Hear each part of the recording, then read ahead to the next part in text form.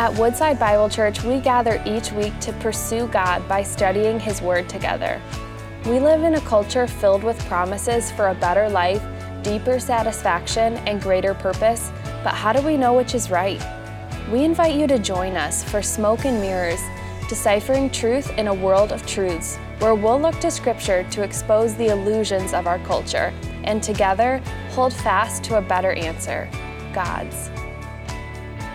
How many of you are glad for Jesus? Amen. No other name but the name of Jesus. So thankful for that name and for who He is and what He means to us. I'm so thankful to be here this morning. I drove up and I saw that big, what I thought was a smoker sitting in the parking lot. And I was getting all excited. And then they said, no, it's just a barbecue grill. But maybe next time there will be a smoker. Who knows? You never know. How many of you know Tom Brady?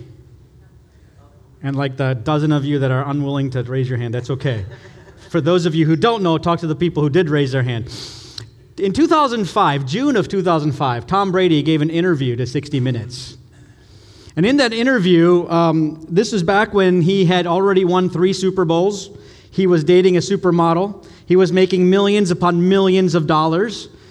He was having an MVP kind of season that year in 2005. The team had gone undefeated. By the way, this was the New England Patriots days, 2005. And in that interview, here is what he said. He said, "Why do I have 3 Super Bowl rings and still think there is something greater out there for me? I mean, maybe a lot of people would say, hey man, this is what it is. I reached my goal, my dream, my life. But me? I think, God, there's got to be more than this.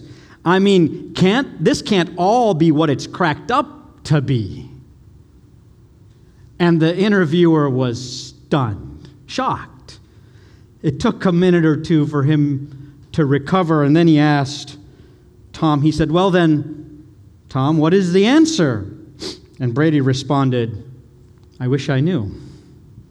I wish I knew." You'd agree, Tom is one of the most successful men in all of professional sports, probably the greatest of all time. And yes, we can argue that topic to no end, but he is certainly one of the greatest quarterbacks of all time, if not the greatest. And yet, for a man who has all of the success and all of the fame and all of the wealth and all of everything we would all aspire to have, Tom Brady is wondering, is this all there is to life? It's interesting that Solomon had the very same question. If you have your Bibles, turn with me to Ecclesiastes. We've been in this book for the last 2 weeks, and we've seen how Solomon, we believe it's Solomon, who wrote this book, has tried to write down a journal of all the things that he did, trying to find satisfaction in life. What will it take? Where can he go? What can he do to find lasting satisfaction in this world? And last 2 weeks, we've looked at the introduction, and even last week, we looked at how he pursued wisdom in an effort to find satisfaction. He put all of his energy and all of his wisdom and all of his knowledge in pursuing wisdom. And last week, we found that the pursuit of wisdom ended up with what word? Help me, church. You guys weren't here last week? Vanity. You remember that word, vanity? If you don't remember, let me help you. We tried to define vanity for you. It's one of the most important words in this book to understand. Vanity means vapor, mist, chasing after the wind. And let me demonstrate it for you. You got to watch now. This is very important. Here is what vanity looks like demonstrated. Ready? Did you all see that? I know you missed it. You weren't looking. So let me try it again. Here's vanity. Ready? Did you see that? That's vanity. It's gone. It's momentary, temporary, insubstantial, cannot be grasped. That's the idea. It's futile. Pursuing wisdom in search of satisfaction is vanity. There's another phrase we defined a couple of weeks ago that is key to understanding this book. And that is the phrase, under the sun. You remember that phrase, under the sun?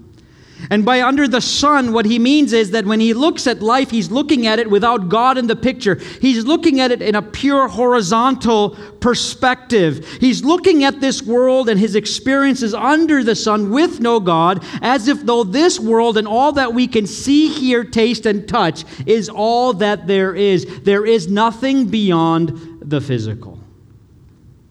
So keep those two in mind, vanity and under the sun. Because this book will become meaningless if we don't keep those words in mind.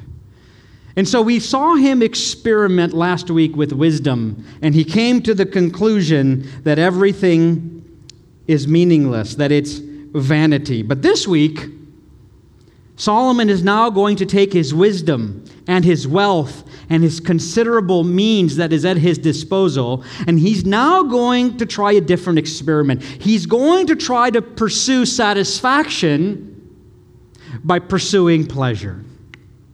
What would it look like if you had all of the money and all of the wealth and all of the resources and all of the ability and the brains to go with it to pursue pleasure to its fullest in order to find satisfaction? So that's what Solomon does in chapter 2. I hope you found Ecclesiastes chapter 2. But ultimately, he comes to the same conclusion he did last week. He finds that the pursuit of satisfaction by pursuing pleasure is, in fact, vanity. Don't take my words for it. Look at Ecclesiastes chapter 2, starting in verse 1. He said, I said in my heart, come now, I will test you with pleasure. Enjoy yourself. And behold, this also was vanity. I said of laughter, it is mad, and of pleasure, what use is it? Now I know what you're thinking. Oh, come on, Solomon. That can't be possibly true. I mean, we have all kinds of fun in life, right? We have all kinds of pleasure. This cannot possibly be true, Solomon. Well, we're going to look at all Solomon did. In fact, it's a wonderful, amazing resume of the things that Solomon did in his pursuit of pleasure, trying to find satisfaction here in this world under the sun. His conclusion is that it's vanity. It's chasing after the wind. But that leaves us with a huge question. And that question is, why does the pursuit of pleasure, why is that pursuit so short-lived? Why is the pursuit of pleasure so short-lived? Solomon has all of it. He has all of the wealth and the means and the wisdom to try and find every bit of pleasure he can in this world, and he's going to try it, and we're going to read about it. But his summary conclusion is it's all futile. It's all vanity. It's all chasing after the wind. And what he's going to describe is going to sound like modern day today. But he wrote it 1,000-some years ago. It's going to sound very familiar because there's lots of people in this world, perhaps even us, chasing after these things that Solomon does in an effort to find pleasure. But we're going to come to perhaps the same conclusion Solomon does, that it's all vanity. Why is pleasure so short-lived? Solomon is going to take us through a tour of his house of pleasure. I don't know if you've ever looked at the weekend edition of the Detroit Free Press. There's a column every weekend. It's called Michigan House Envy. Anybody ever seen that? Every week it showcases houses for sale that are just extravagant. They're just opulent homes that are set on park-like locations, just with shrubs and gardens and waterfalls and infinity pools, and they've got indoor basketball rinks with viewing platforms and gardens and all the rest. I mean, it's stuff most of us can't afford. Can't make assumptions, but most of us, it's house envy because we can't have it, or at least I can't. Solomon is going to take us through his house of pleasure. And the first room he stops at is his private pub. His private pub. Notice verse number 3. I searched with my heart how to cheer my body with wine, my heart still guiding me with wisdom, and how to lay hold on folly till I might see what was good for the children of man to do under heaven during the few days of his life. He invites us into his private pub and he says, look, I used my wisdom to explore what it would look like to find pleasure and satisfaction by drinking wine, by indulging in alcohol. Now, he uses a phrase. He says, my wisdom was still with me. I think that's code. There's lots of people who will disagree with me, but I think that's code to say that he didn't go overboard. He didn't lose control. He didn't go into a drunken stupor. He was in control because this is an experiment for Solomon. He's trying to find out what's going to bring satisfaction, and he takes in wine. He's like a fine connoisseur of the finer things in life, and he sips and he tries and he tastes wine, trying to find satisfaction. His private pub didn't measure up to what he was hoping. The next place he takes us to is his garden. Notice verse number 4. I made great works. I built houses and planted vineyards for myself. I made myself gardens and parks and planted in them all kinds of fruit trees. I made myself pools from which to water the forest of trees. He's describing houses and farms and vineyards and gardens. It was lush. He was a builder and he built things. He decided to plunge himself into building and accomplishing projects that would look beautiful. He obviously built the temple, which took 7 years, and it was considered a marvel of the ancient world. Ancient kings put a lot of stock and energy into building great gardens for themselves and for their people. Just think of the Hanging Gardens of Babylon, another wonder of the ancient world. And while Solomon took 7 years to build the temple of God, it took him twice that long to build his palace. Imagine what that palace must have looked like.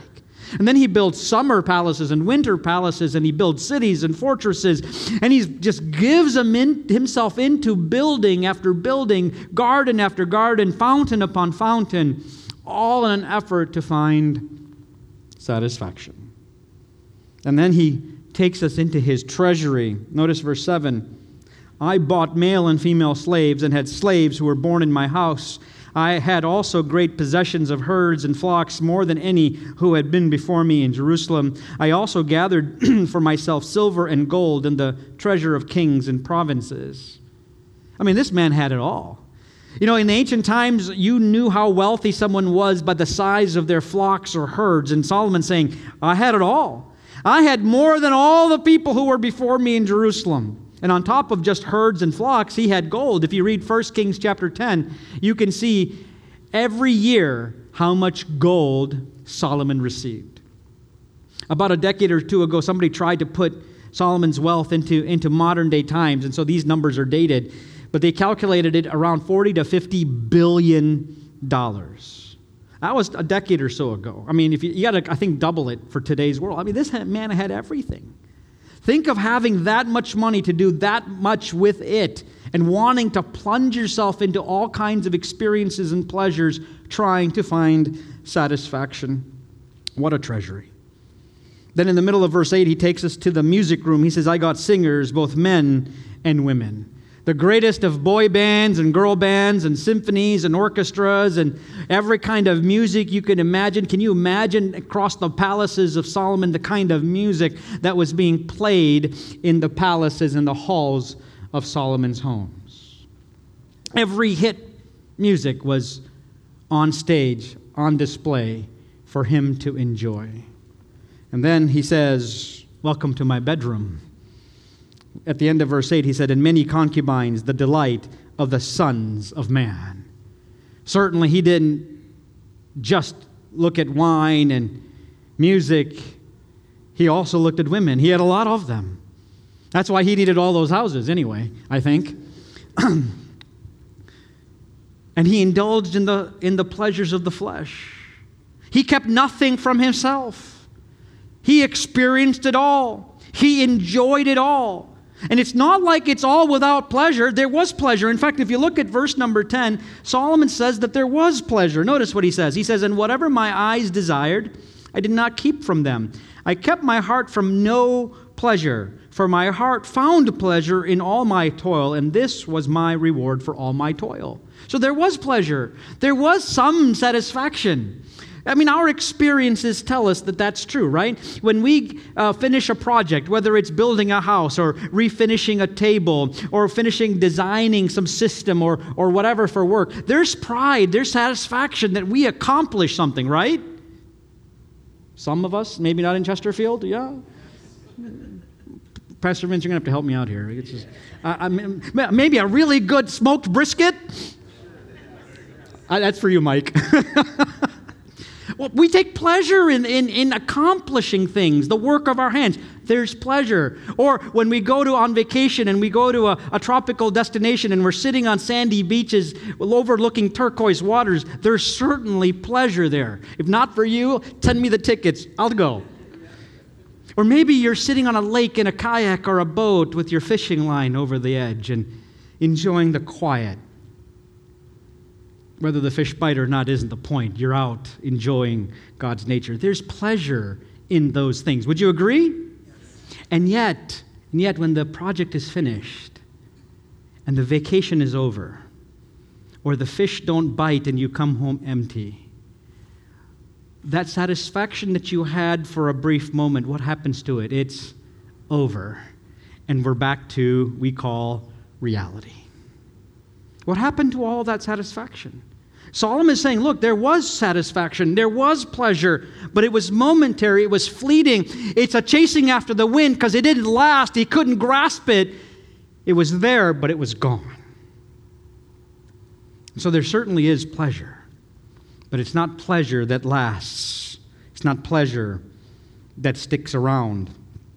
And so we have a nagging sense of dissatisfaction. Why is that? Why is it that all the things we do, all the things we try, the things that we think will bring us pleasure and enjoyment, that while it has some level of pleasure in it for us, why doesn't it last? Well, I'm so glad you asked. There's some lessons I think we can take from Ecclesiastes. In fact, there's some things that he's going to write about, and some lessons I'd like to give to you about why the stuff in this world doesn't give us all the pleasure we're looking for. And the first is that the world doesn't supply enough pleasure to fully satisfy. Solomon will write in Ecclesiastes chapter 5 and verse 10 this. He says, "He who loves money and the pleasure it promises will not be satisfied with money, nor he who loves wealth with his income." No matter how much money we have and no matter how much wealth we accumulate, it will not satisfy. Why? Because there will always be something newer. There will always be something better. There's always something new to experience, or somebody else has one better. And so no matter how much we try to accumulate and fill our lives with stuff, it never satisfies because it's never enough. Solomon will go on to write that every pleasure in this world is temporary. By the way, there's a writer who said it this way: the advertising agency of pleasure is far better than its manufacturing capacity. I hope you understood that. You see, the pleasures of this world entice us, that if you could just have that, if you could just buy that, if you could just go there and experience that, it would just make you feel great. But the advertising agency is far better than its manufacturing capacity.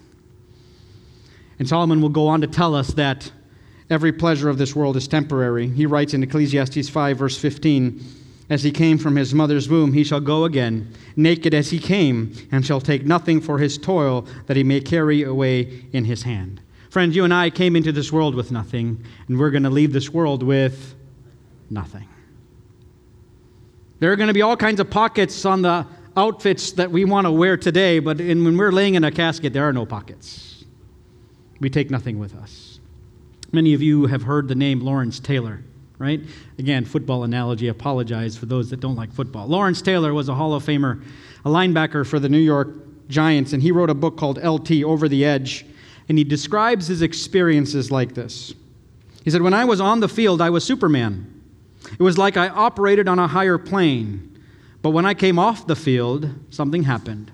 LT became Lawrence, and Lawrence was completely clueless and empty." How can that be?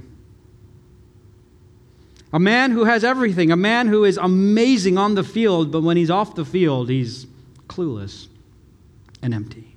Now, most of us who have a career take pride and we have pleasure and satisfaction in our career. And I work in an automotive industry, and there's lots of people who are just gangbusters to climb the corporate ladder and accomplish something or design something. But as soon as retirement hits, they fall apart. In fact, the average lifespan of a person in the auto industry who retires is about 6 months. 6 months. Because they don't have anything else to identify with. All of their life, they've poured themselves into something, and as soon as they retire, they've got nothing to show for it. Most of the time, we find our identity and our satisfaction in being an engineer or a teacher or some kind of career person, a coach, something. And when that goes, or when we retire, we're left wanting. We're left desperate to find something else. Why? Because the stuff in this world is only temporary. There's some other warnings that we can infer from this passage in Ecclesiastes 2, and that is that there are legitimate pleasures that we can enjoy in illegitimate ways. There are legitimate pleasures that we can enjoy in this life in illegitimate ways. Solomon certainly took the pleasures that God had designed for good and certainly went beyond the boundaries that God had set, didn't he? God had said marriage is between one man and one woman, and 1,000 women later, Solomon had clearly broken the mold, didn't he? He clearly broke the design pattern God had established. One man and one woman. Solomon said, I can do better. One man, 1,000 women. But with that kind of illegitimate experience, there comes disastrous consequences. Because the Bible says that those women turned Solomon's heart away from God. We all think we can do it better.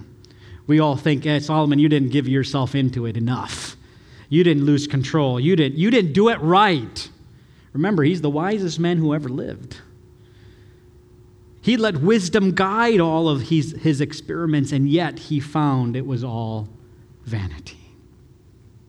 Another lesson I think we can learn is that self-serving ambitions are ultimately inadequate. Self-serving ambitions are ultimately inadequate. If you read through all of these experiments that Solomon did, he did it for who? He did it for himself. All of the parks and buildings and fountains and pools he built, in fact, he uses the word myself or for me dozens of times in this passage. He did it for himself. There was no philanthropic intent in anything that he did. He did it for me, myself, and I. And when we focus on me, myself, and I, disaster is surely waiting for us. And so what is Solomon's conclusion? He already told us, but just in case you missed it, it's in verse number 11, one more time. He says, Then I considered all that my hands had done, and the toil I had expended in doing it. And behold, all was what?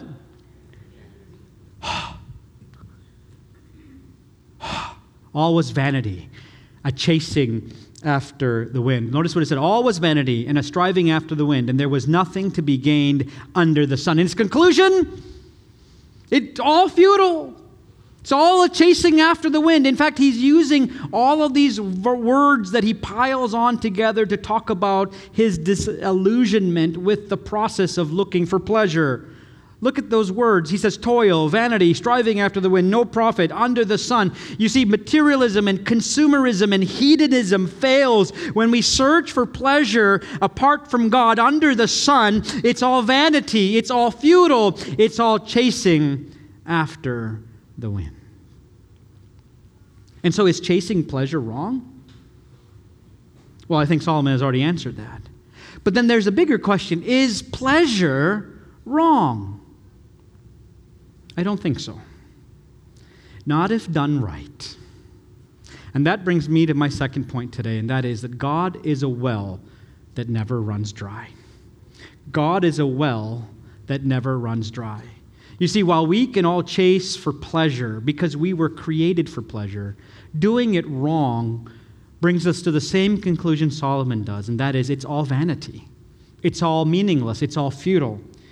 But you see, God as a creator, if we can just set our eyes above the sun and look beyond what the physical to what God has created and see Him as creator, we'll understand several lessons. In fact, I want to share 3 lessons that help us understand why God is not a well that ever runs dry.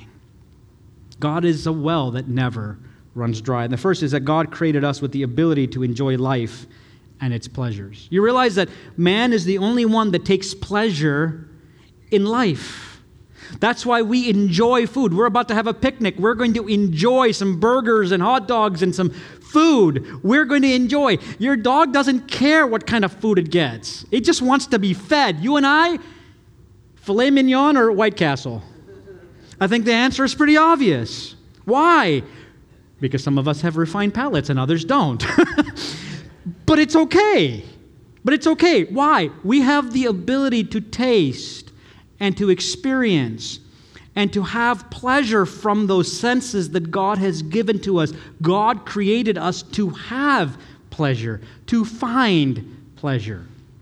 In fact, if you go all the way back to Genesis chapter 2, just read this excerpt from Genesis chapter 2 when God is creating the Garden of Eden. He said, "And the Lord God planted a garden in Eden, in the east, and there He put the man whom He had formed. And out of the ground the Lord God made to spring up every tree that is pleasant to the sight and good for food."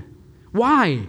Because God made us to experience pleasure. God made us to have satisfaction in the eating and in the drinking and in the experiences of life. He's not up in heaven going, "No, you got to have an aesthetic life. Don't experience any of this. Don't laugh. Don't smile. Be even keeled." No. God wants us to have pleasure, but not under the sun. He wants us to do it under heaven, where we have God in the picture. Because God created us to experience pleasure. God has designed boundaries that benefit our experience of pleasure. There are boundaries that God has set up. Some limits that God has set up, like a playground in an elementary school has a fence around it. There's seesaws and swings and jungle gyms and slides and all the rest inside the playground, but there's a fence around the playground. Why? Because that fence keeps the children safe. There's legitimate pleasure God has designed for us, but He set a fence and says, "Stay here because this is safe. And this is where you can enjoy the maximum pleasure." So when God says marriage and sex ought to be between one man and one woman in the covenant of marriage, He means within the covenant of marriage and not outside. Don't do what Solomon did. Do what God tells us to do. The Apostle Paul in 1 Corinthians chapter 6 says it this way, "All things are lawful for me, but not all things are helpful. All things are lawful for me, but I would not be dominated by anything. Food is meant for the stomach and stomach for the food, and God will destroy both one and the other. The body is not meant for sexual immorality, but for the Lord, and the Lord for the body." We must make sure that there is nothing we do that we are addicted to, that we crave beyond our love for God. Because God did not make us to be addicted to anything other than Him. Whether that is sex or drugs or alcohol, God says, don't go there. Stay within the boundary of the fence that He has drawn.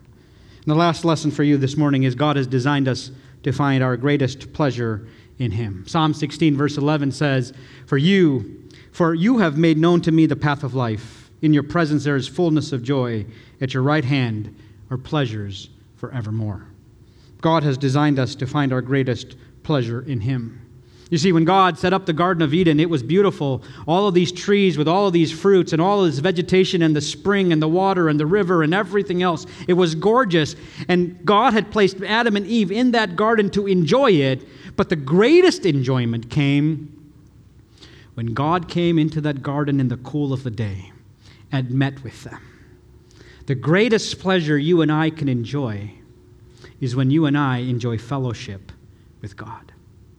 When we come together Sunday mornings, when we lift up our hands in worship, when we think about the goodness of a great God, when we think about the faithfulness of a God who loved us so much, when we give ourselves to Him and enjoy Him and take pleasure in Him, God says, I will give you pleasures forevermore. Oh yeah, there's lots of things that this world advertises that it can give you. But there's nothing here that lasts. Everything here points to someone greater, and that is Jesus. You see, Adam and Eve decided that they were going to try to find pleasure on their own, and they broke the commandment God had given them. The one commandment God had given them, they broke in an effort to find pleasure and satisfaction on their own, and as a result, they lost that intimacy they had with God. They lost that paradise that they had in the garden, and God kicked them out, and sin and death entered the world, all because they chose to find satisfaction on their own. But God moved heaven and earth for you and me when He sent Jesus into this world, born of a woman. And just the right time, God sent Him to this earth, and ultimately He went to a cross to die, so that through His death, burial, and resurrection, those of us who put our faith and trust in Him might know the fullness of joy that is found at His right hand. If you're here today and you've never made Jesus Christ Lord of your life, may I encourage you to come to know Him today. There's no place in this world that you're ever going to find satisfaction. No place that you're ever going to find lasting pleasure than at the feet of Jesus. And for those of you who do know Jesus, may I remind you that perhaps you and I have gotten caught up in the pursuit of pleasure, in the frenzied pace of life. Maybe we've gone after this and after that, running after this and running after that. We're running after everything that brings us pleasure, and God says, run to me. Run to me, because at my feet are pleasures forevermore. Tim's going to come up and he's going to start playing, but I want you to just bow your heads with me for just a minute.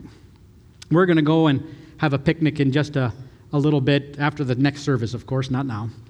And we're going to enjoy some burgers and hot dogs and other stuff.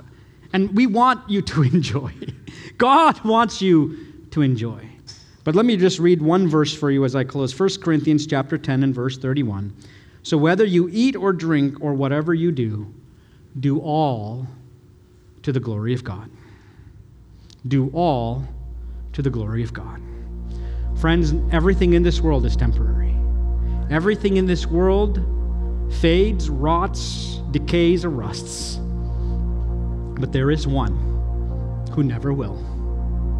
If you have put your faith and trust in Him, you never have to fear what tomorrow holds. You never have to wonder where your pleasure is coming from. You know where it's coming from. Instead of running after all the things of this world, run to Him. Because we have a Father who stands with His arms open wide and says, come home. Come to me. And I will give you blessing upon blessing. Blessings we don't deserve, but blessings because He's faithful.